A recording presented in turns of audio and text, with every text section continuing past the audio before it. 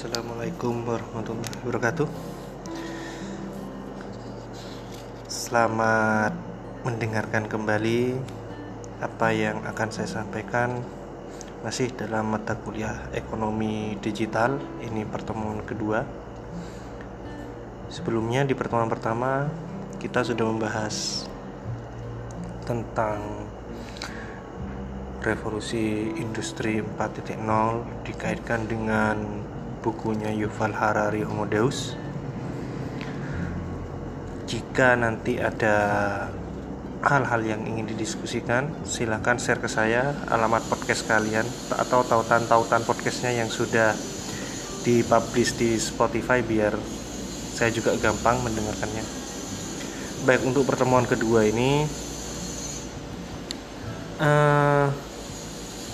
saya akan fokus ke masalah disruption. Khusus untuk persoalan disruption ini atau disruptif, sekarang kan era disruptif, saya banyak berpijak atau banyak ngambil dari bukunya Renal Kasali, Disruption. Baik, kita mulai disruption atau disruptif. Apa sih di dunia ini yang tidak dinamis? Semuanya cepat berubah. Meskipun perubahannya itu secara evolutif, pelan, tapi tetap ada aja perubahan itu, tetap ada perubahan ada. Mungkin teman-teman masih ingat dulu awal tahun 2000 atau mau masuki tahun 2000, handphone yang paling merajai itu mereknya Nokia. Siapa yang gak kenal Nokia dulu? Tapi apa? Dia tidak bertahan lama. Tidak bertahan lama. Kemunculan handphone BlackBerry mulai menggeser dominasi Nokia di bisnis handphone. BlackBerry ngetrend di pertengahan tahun 2000, di 2000 memasuki tahun 2010, 2005 deh, sampai 2010, 2012 dia masih ngetrend. 2011 masih ngetrend BlackBerry. Tiba-tiba muncul yang namanya Android.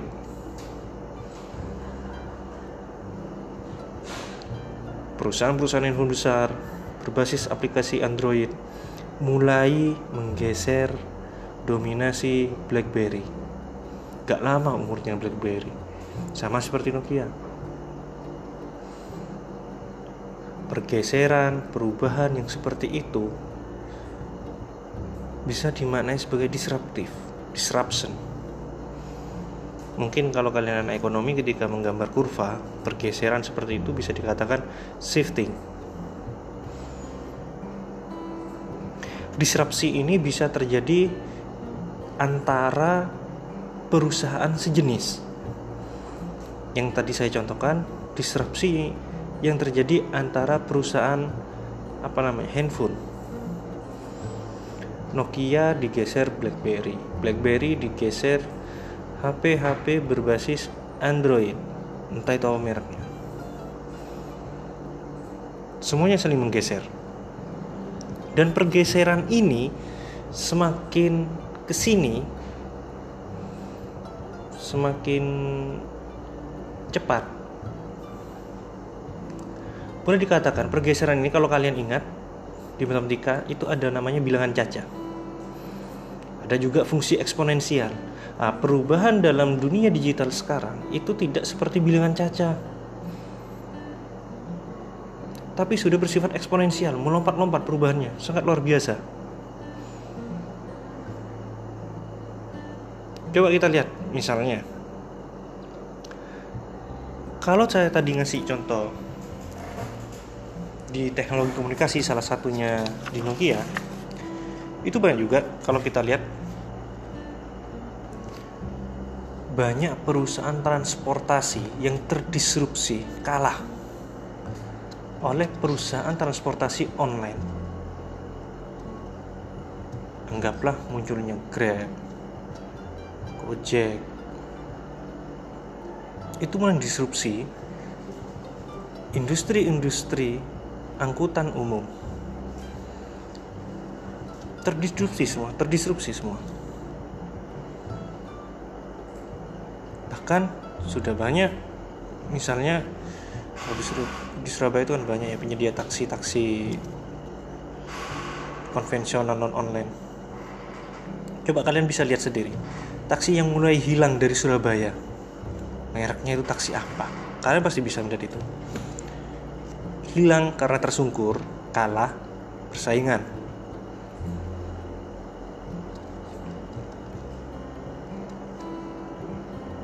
Siapa yang bisa melawan Grab? Bisa melawan Gokar?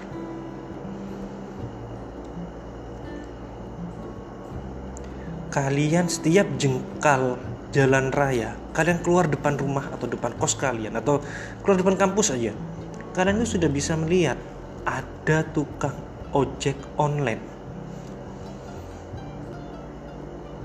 Pesat sekali.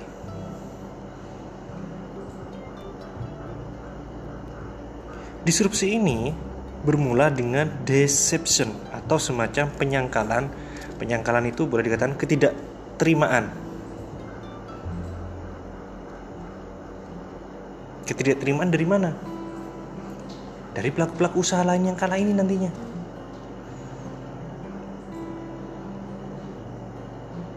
Dan pelaku usaha baru ini semakin tidak terlihat. Semakin tidak terlihat karena apa? Kemajuan teknologi.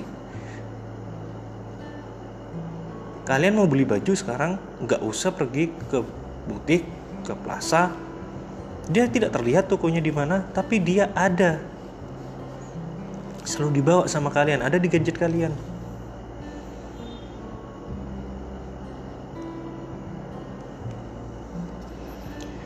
Semuanya sedang, apalagi orang yang kalah dalam kompetisi, sedang melakukan penyangkalan terhadap fakta-fakta baru ini.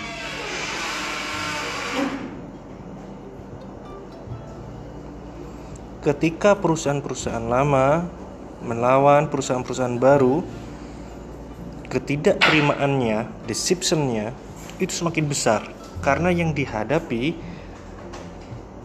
adalah musuh-musuh yang tidak terlihat. Usaha-usaha yang jenis usahanya tidak terlihat. Dunia usaha pusing memikirkan musuh-musuh yang sifatnya memang tidak terlihat ini. Menyangkal terhadap digital atau deception tadi.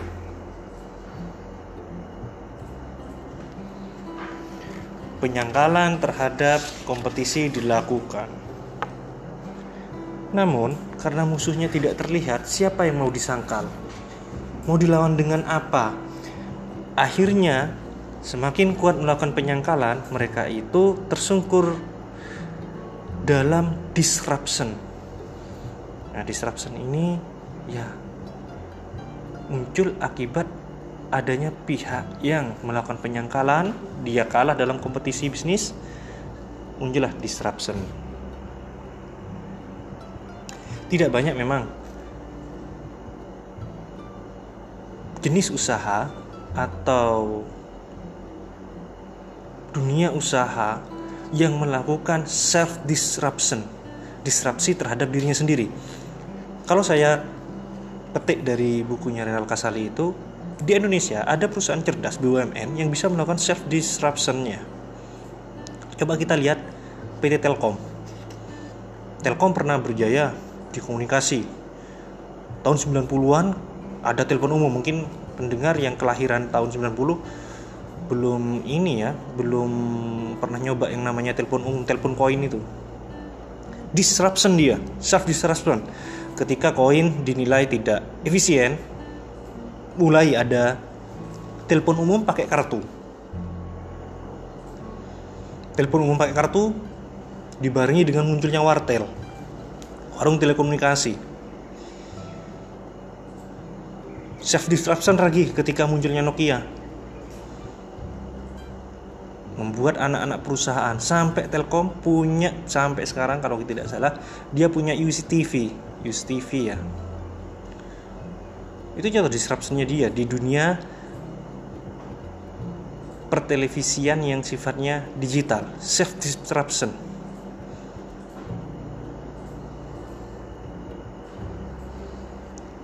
Kenapa sih disruption ini seolah-olah menjadi ancaman?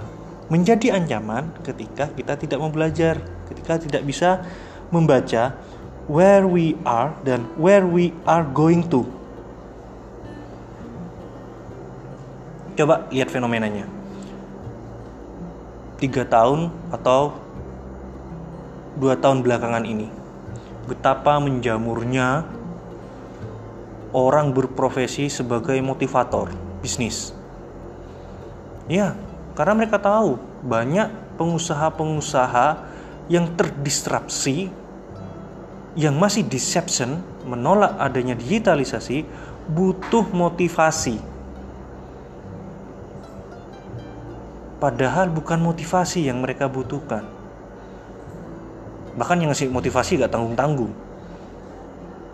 Anak lulusan SMA aja bisa ngasih motivasi ke pengusaha besar, asal pintar ngomong doang.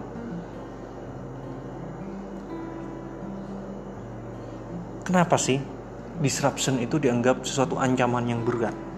Dianggap berat oleh banyak orang, termasuk oleh para wirausahawan serta regulator, dalam hal ini pemerintah, karena mereka tidak tahu apa yang tengah terjadi sekarang. Sifat incumbent yang terkadang, incumbent di sini dalam hal wirausahawan yang sudah ajak dan regulator, sifat mereka yang cenderung otokritik, nyaman dengan posisinya yang ada sekarang, sehingga mereka mempunyai pemikiran bahwa apa yang telah mereka lakukan itu adalah cara-cara yang paling baik, sehingga nggak bisa dikalahkan. Mereka tidak sadar yang dihadapi adalah, kembali lagi ke depan, yang dihadapi adalah musuh-musuh yang tidak terlihat. Maksudnya apa, Bang?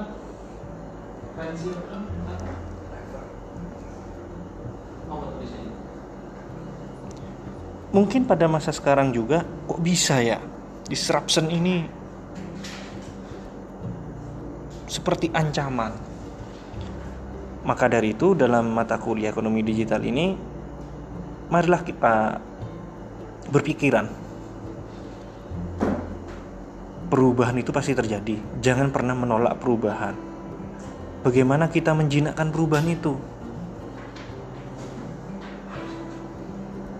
Abad 21, sains sudah begitu dekat dengan kita.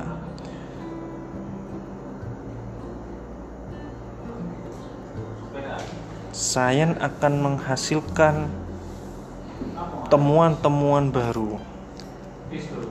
Jadi kita harus bersiap saja dengan temuan-temuan baru itu yang bisa kita manfaatkan.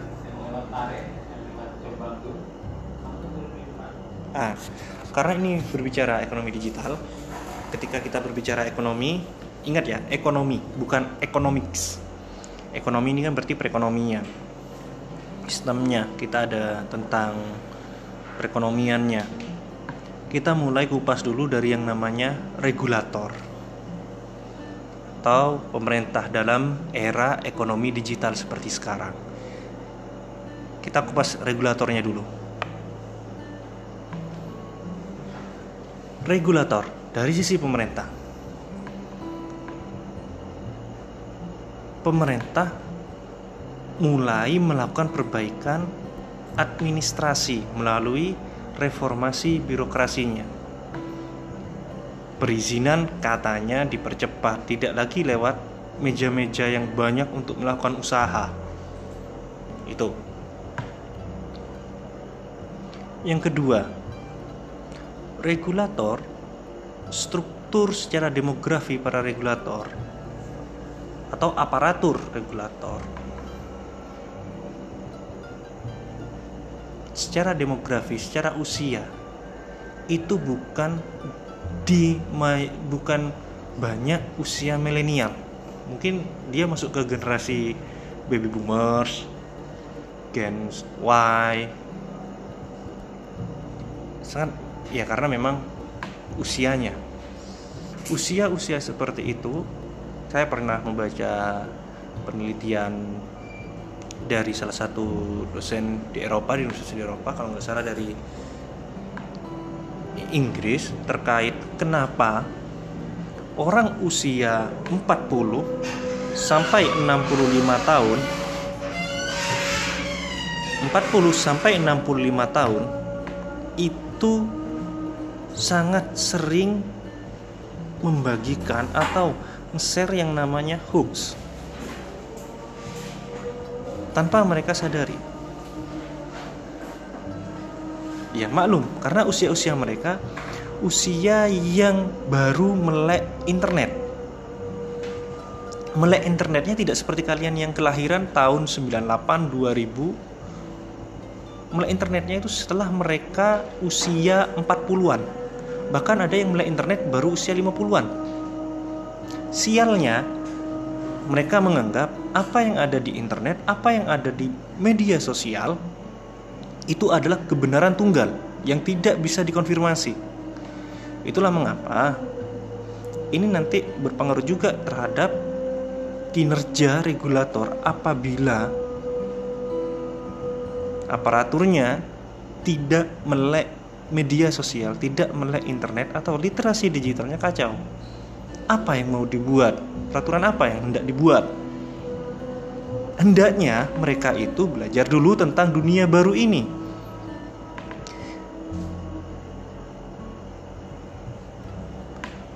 Tentang strategi disruption untuk menciptakan lapangan kerja baru dan daya saing yang hanya bisa dibangun dengan cara-cara baru. Lebih baik regulator itu melakukan pembaruan ketimbang melakukan tindakan sia-sia untuk menghadapi disruption.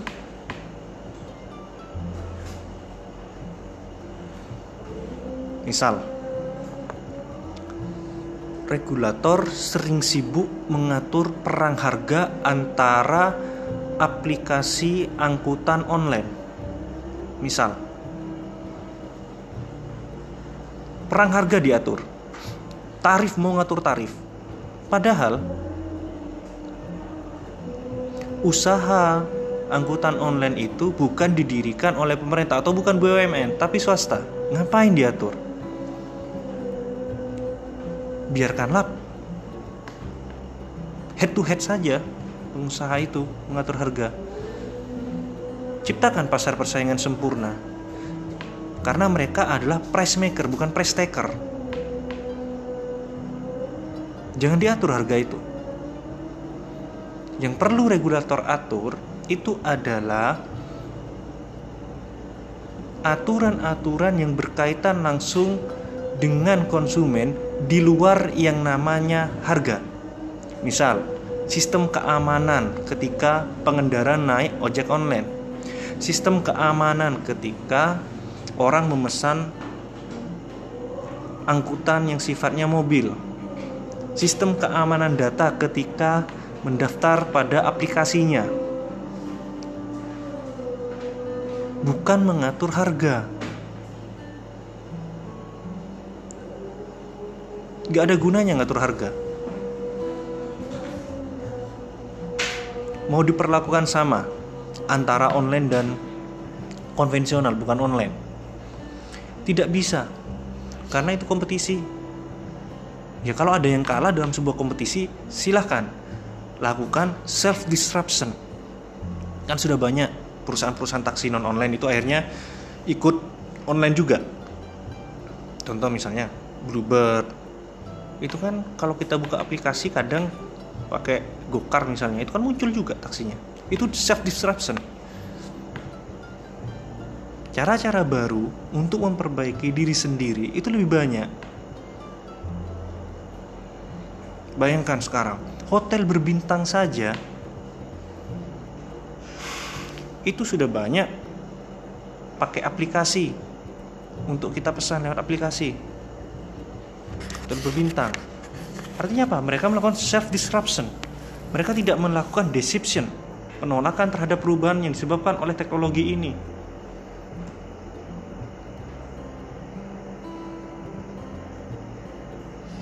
Ini adalah kesempatan anak muda sebenarnya. Kalau mau masuk dalam dunia birokrasi menjadi regulator. Karena apa? Anak muda ini sejak dini sudah sangat akrab dengan yang namanya teknologi. Akrab dengan media sosial, akrab dengan internet.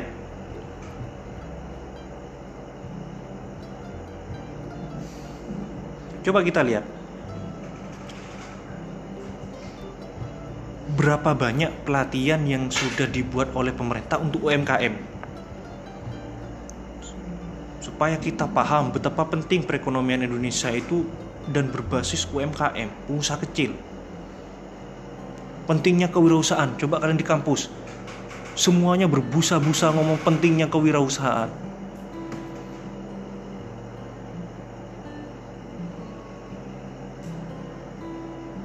Supaya apa? Supaya nantinya kaum muda yang tidak dapat menjadi regulator itu nanti bisa menjadi pelaku UMKM. Bisa ditebak UMKM-nya itu apa. Kalau nggak kuliner, kalau di kampus, kalau nggak kuliner, jasa. Apes-apes jadi motivator lagi. Sedangkan pilihan UMKM yang pelatihan UMKM oleh pemerintah itu banyak padahal bidangnya. Kuliner, pertanian, peternakan, ekonomi kreatif, pariwisata, perdagangan. Itu sedang populer sekarang. Lucunya, setelah lama ngasih pelatihan terhadap mahasiswa pelaku UMKM, mulai muncul banyak pelatihan startup.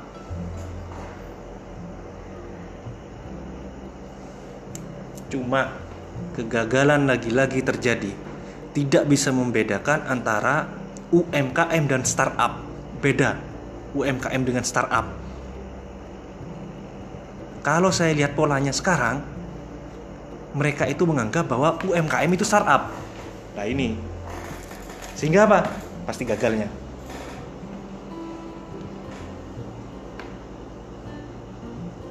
Pasti gagalnya. Padahal kaum muda itu tidak lagi menjadi UMKM perubahannya sekarang, tapi kaum muda, mahasiswa seperti kalian, para listener ini merupakan startup builder semua.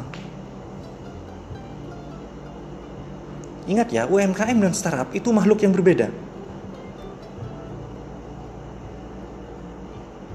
Namun tampaknya kebijakan-kebijakan birokrasi yang ada dan para pembina UMKM yang memegang dana CSR, kurikulum kewirausahaan, belum paham betul di mana letak perbedaan antara keduanya. Itulah sebabnya cara membina dan keberpihakan yang mereka ambil masih sama saja. Ayo sekarang saya tanya sama kalian, nanti kita diskusi. Di mana sih letaknya perbedaan startup dan UMKM itu? Tahun segini loh kalian masih dikasih pelatihan jadi UMKM dan merasa UMKM itu startup. Sekarang gini deh, usaha mikro dan kecil, jelaskan ukurannya secara definisi. Usaha mikro dan kecil, ambisinya juga tidak besar.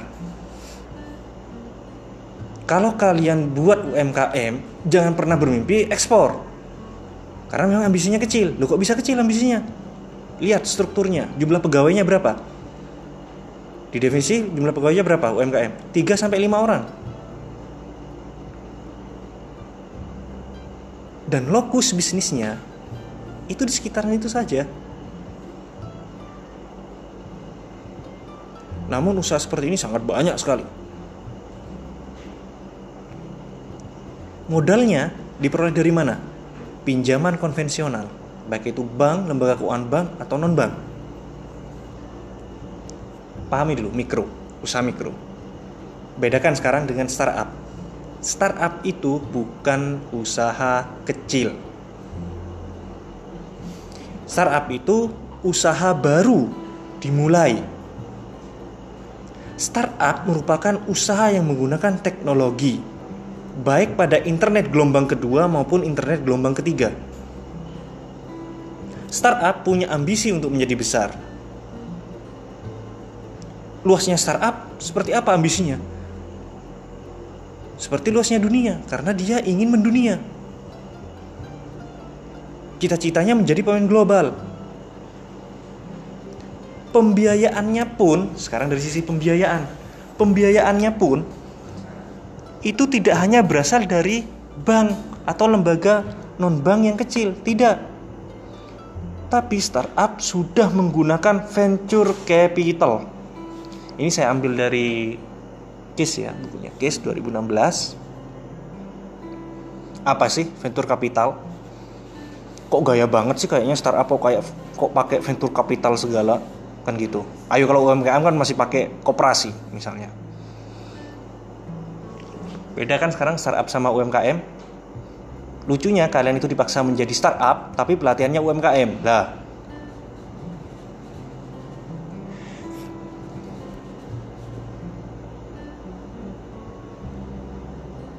Itu kesalahan pertama. Sekarang saya kembali. Satunya dibiayai oleh bank atau lembaga keuangan bank yang mikro. Satunya dibiayai startup, dibiayai oleh venture capital. Apa itu venture capital? Venture capital boleh di sini dikatakan sesuatu yang berbeda dari perbankan, baik dari sisi ambisi maupun apa yang akan dibiayai. Venture capital di sini lebih risk taker, pengambil risiko, dan akan melepas sahamnya sebesar 10 atau bahkan lebih dari 100 kali lipat dari modal yang mereka tanamkan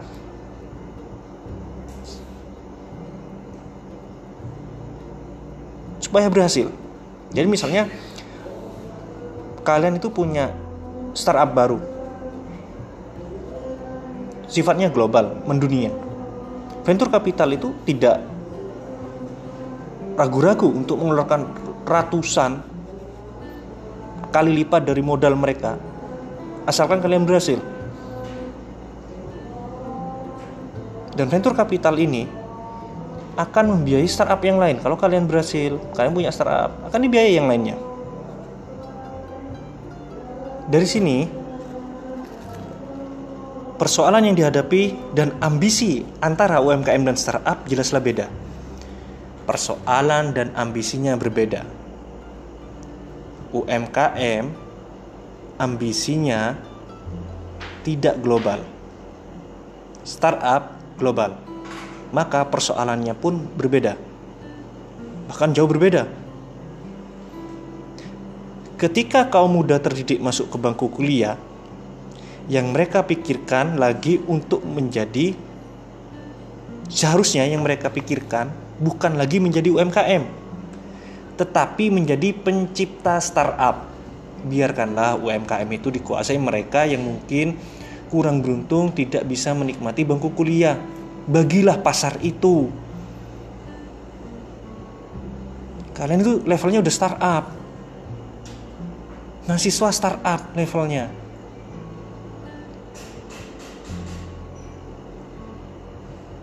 Namun sangat disayangkan, banyak yang tidak mengerti cara membina startup ini.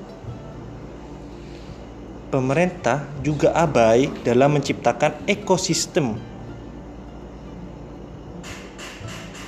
startup, sehingga mengakibatkan banyak startup menjadi UMKM, tetap kecil dan gagal, dan menjadi beban di hari kemudian.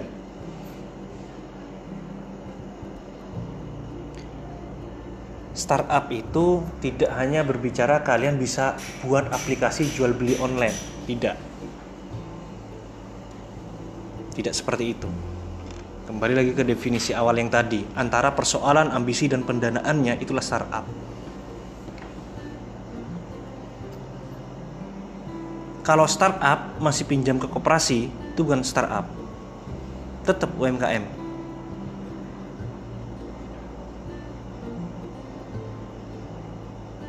Ambisinya berbeda. Mungkin di kampus listener ini di FE Unesa bisa lah dilihat seperti apa UMKM itu. Di sekitar itu banyak.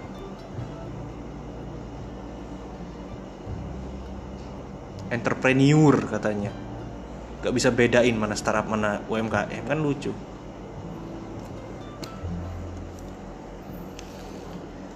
Di banyak negara, di negara maju, startup itu diyakini akan menciptakan lapangan kerja yang besar sehingga mereka diberi ruang dan area khusus serta kebijakan yang harmonis bagi mereka.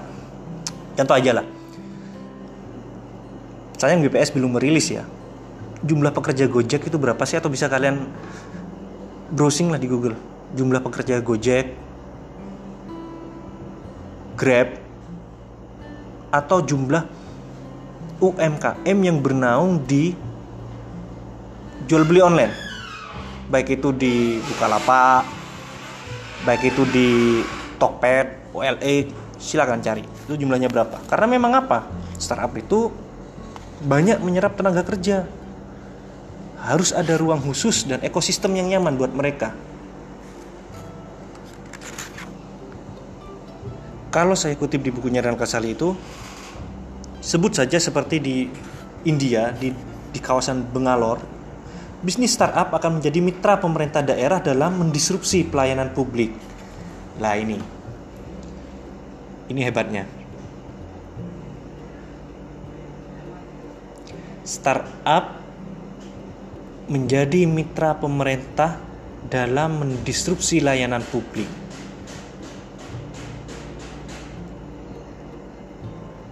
Penanganan startupnya profesional, anak muda, swasta. Percuma suatu organisasi atau lembaga pemerintah punya aplikasi startup bagus, tapi pengelolanya tidak bagus. Maaf, saya tidak meremehkan aparatur dalam suatu birokrasi yang tidak kompatibel dengan startup. Percuma kita punya aplikasi bagus, tapi operatornya tidak bagus. Sia-sia. Maka dari itu, kesempatan kalian, anak muda yang sedang ikut kuliah ekonomi digital ini, masuklah kalian nanti menjadi regulator. Kalau semua mahasiswa yang berprestasi ini jadi startup semua, terus regulator ini, aparatur, ASN ini, apakah nantinya akan diberikan kualitas SDM yang rendah? Jangan dong. Kita butuh kualitas SDM yang tinggi. Supaya apa? Kompatibel antara startup, penyedia pelayanan publik yang baru, yang sangat digital, dengan operatornya. Padu. Jangan sampai seperti yang terjadi misalnya sekarang. Aplikasinya bagus, operatornya gak bisa ngapa-ngapain, kurang bagus, gak bisa maintenance tentang aplikasinya.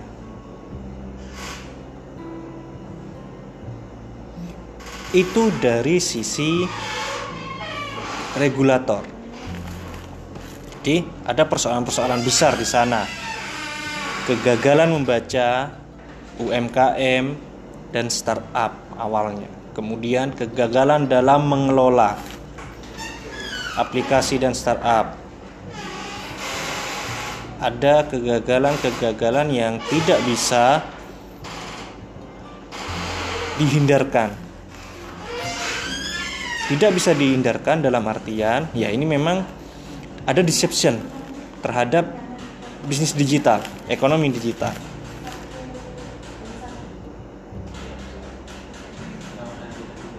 Ya, itu dari sisi regulatornya, apa yang harus dilakukannya.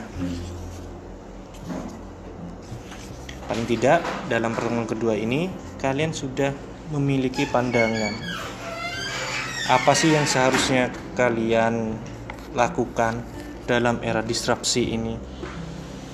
Mulailah kalian berpikir itu, jangan berpikir UMKM, tapi berpikir startup.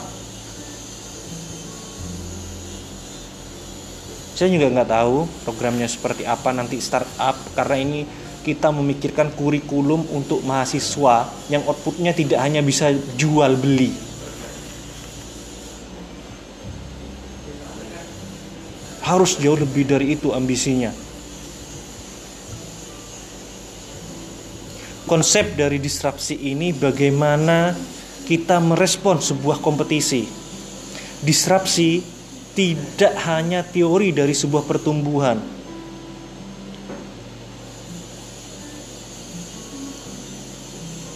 Disrupsi ini tidak tentang pertumbuhan ekonomi, tapi bagaimana bisa bertumbuh ekonomi ke depan ini. Itu tentang disrupsi.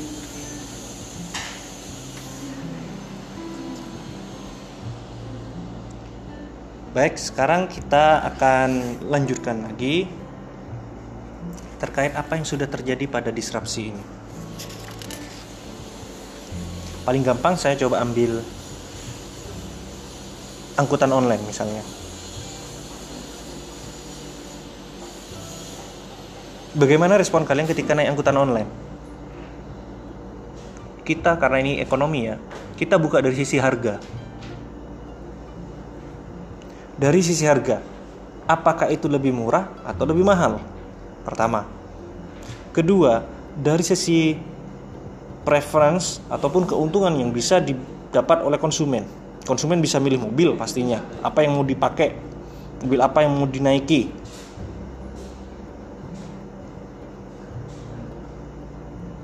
Apakah Gokar, Grab itu lebih murah daripada taksi online?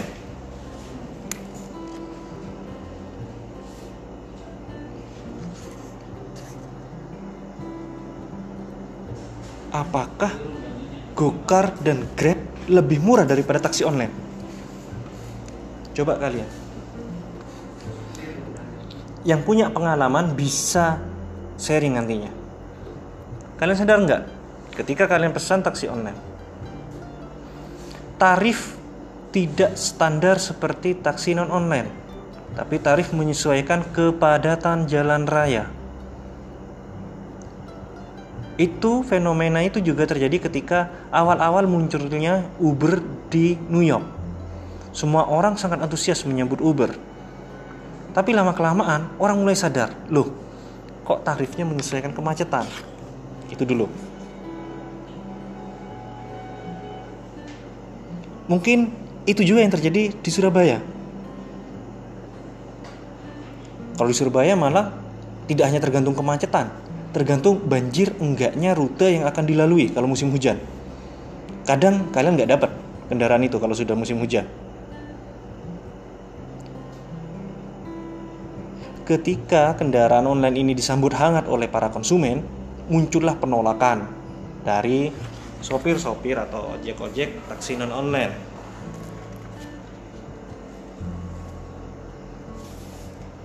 Siapa yang mau ditolak sebenarnya? Kehadiran angkutan online tersebut.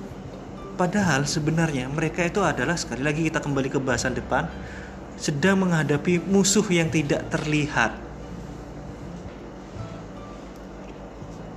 Lagi-lagi yang dituding itu adalah terkait harga. Makanya saya mengatakan kita komparasi harga dulu. Kok bisa? Itulah. Padahal harganya tidak lebih murah dalam kondisi tertentu. Bahkan lebih mahal kendaraan online dalam kondisi tertentu. Ketika hujan ataupun macet, angkutan online lebih mahal. Tapi siapa sih yang mereka sedang hadapi?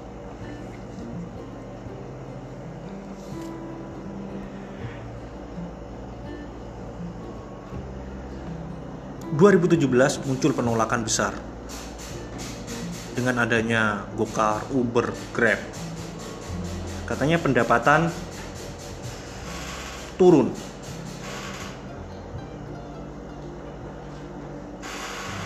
Pendapatan perusahaan-perusahaan angkutan non-online itu turun.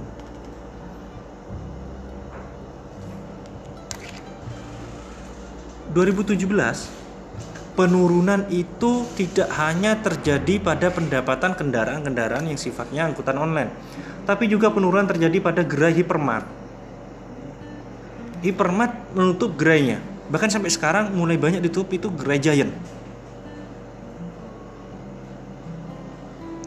Sepeda motor Bahkan sepeda motor turun secara signifikan tahun 2017 itu dari sekitar 8 juta unit per tahun menjadi 6 juta unit per tahun.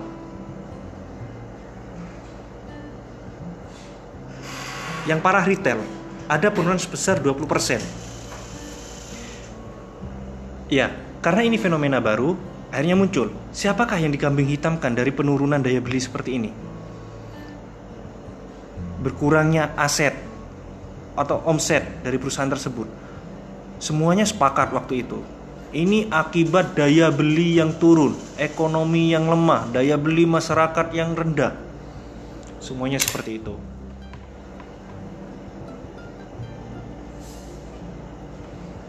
Itu anehnya.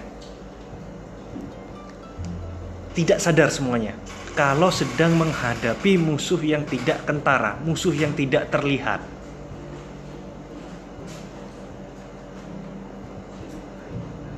Sebenarnya daya beli itu tidak turun. Sepeda motor tidak turun juga. Tapi orang lebih memilih ngapain kredit atau nyicil kendaraan pribadi kalau bisa naik mobil ganti-ganti tiap hari. Mobilnya siapa? Ya mobilnya Grab, Uber, Gojek. Hanya turun penjualannya. Sepeda motornya siapa? Kendaraan online. Ada perubahan perilaku yang tidak kentara, musuh yang tidak terlihat. Incumbent dalam hal ini, pengusaha-pengusaha yang sudah mapan, termasuk regulator, termasuk pemerintah, selalu menyalahkan daya beli. Tapi data ini sangat susah untuk ditelisik memang.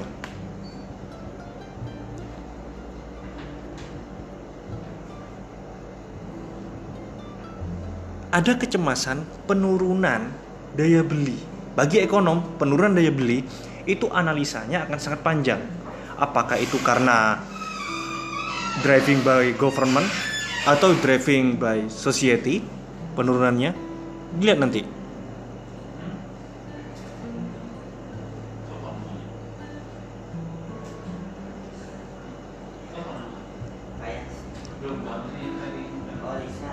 Generasi milenial seperti kalian itu memiliki cakrawala atau cara pandang yang benar-benar berbeda dengan para incumbent lain. Incumbent dalam hal ini perusahaan-perusahaan lama, orang-orang lama yang sudah menahun jadi market leader.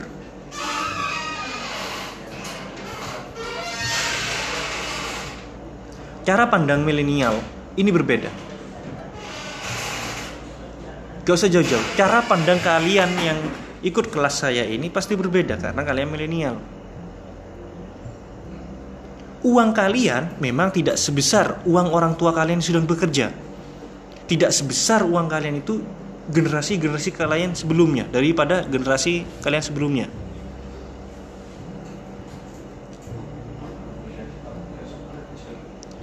Tetapi milenial ini, kaum milenial kalian itu punya cara berpikir bagaimana dengan uang yang tidak sebanyak pendahulu kalian itu bisa mendapatkan barang-barang dan jasa yang jauh lebih murah di jalur konvensional. Mendapatkan barang-barang jasa, barang dan jasa yang jauh lebih murah di jalur non konvensional. Karena dunia sekarang sedang mengalami disruptif ini. Kalian punya uang misalnya, bulan ini kalian punya uang 1 juta. Itu gak ada apa-apanya dengan orang yang sudah bekerja 1 juta itu. Tapi kalian pasti punya cara berpikir, dari 1 juta ini saya bisa mendapatkan banyak baju, banyak perlengkapan gadget misalnya, banyak kebutuhan jasa lainnya yang bisa kalian dapat tanpa harus utang. Cukup dengan uang 1 juta itu. Akhirnya apa? Bukalah kalian jual beli online. Kalian akhirnya mencari-cari yang diskon, mencari-cari yang ada cashback, mencari-cari yang ada free ongkir dan sebagainya. Itulah kehebatan generasi milenial. Beda dengan generasi incumbent.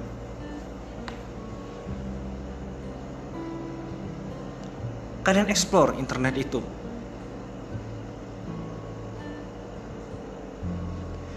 Tanpa disadari, kalian itu posisi sekarang sangat dimanjakan oleh pelaku usaha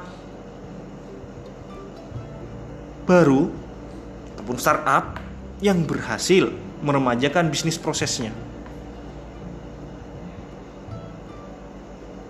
Loh, kok bisa berhasil mereka? Kalau saya tanya ke orang-orang konvensional yang ngajar, pasti mereka jawab, oh ya berhasil. Mereka itu sudah menerapkan 4P. Planning, 4P. Marketing, konvensional marketing itu yang 4 place, price. Ya. Apa saja itu 4P, kalian paham pasti. Apalagi kita selalu dijejali dengan doktrin-doktrin bahwa kalau mau buka usaha cari yang tempat strategis. Price. Ngomongnya place, cari tempat strategis. 4P itu. Tidak. Orang yang menjalankan bisnis baru sekarang sudah menjalankan bisnis model, tidak lagi 4P. Lawan-lawan tangguh pemain-pemain lama itu kini hadir tidak kasat mata dan tidak kelihatan. Coba deh gampangnya gini. Gampangnya konvensional dan konvensional itu gini. Gampangnya konvensional dan yang online itu gini. Kita cari gampang yang paling banyak di Surabaya. Ya.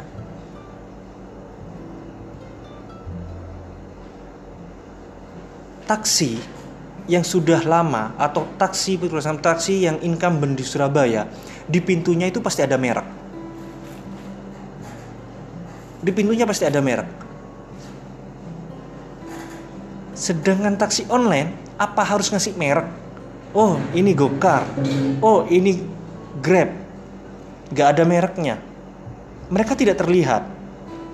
Tapi kalian bisa explore. Itulah perilaku bisnis atau perilaku konsumen generasi milenial sekarang. Tanpa ada merek, mereka tahu kalau itu online. Kendaraan angkutan online. Beda dengan generasi yang usianya sekarang mungkin sudah 40 ke atas, 50 sampai 60. Mereka itu butuh merek. Mereka itu tidak akan percaya kalau kendaraan pribadi itu adalah angkutan online karena tidak ada stempel atau stiker taksi. Inilah bedanya antara konvensional marketing 4P yang sering kalian doktrin 4P itu kalau usaha dengan bisnis model.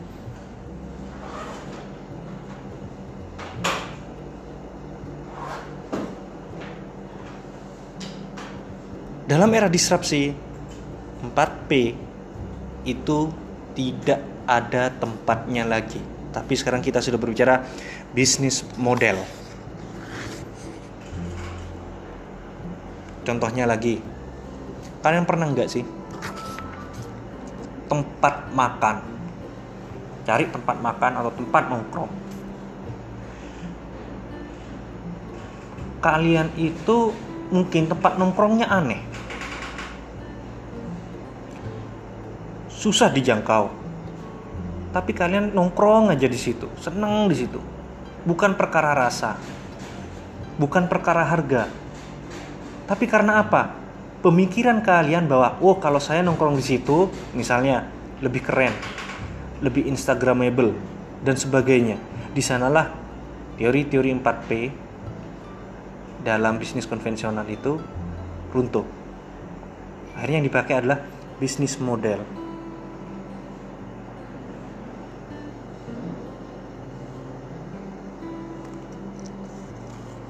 Bagaimana yang namanya disruptif, kalau di kurva itu shifting, benar-benar mengubah pola perilaku kita hari ini, perilaku konsumsi kita hari ini. Sampai detik ini regulator masih bingung apa yang ingin diatur, karena ini memang tidak terlihat. Kebijakan ekonomi seperti apa yang diatur? Janganlah mengatur harga. Kalau saya pribadi berpendapat, kenapa kita tidak buat ekosistem yang bagus buat para startup? Contoh kecilnya lah, misalnya di kampus kalian itu Kenapa sih kok gak ada ekosistem yang bagus? Contoh misalnya ruang tunggu khusus bagi kendaraan online, angkutan umum online. Itu lebih menarik.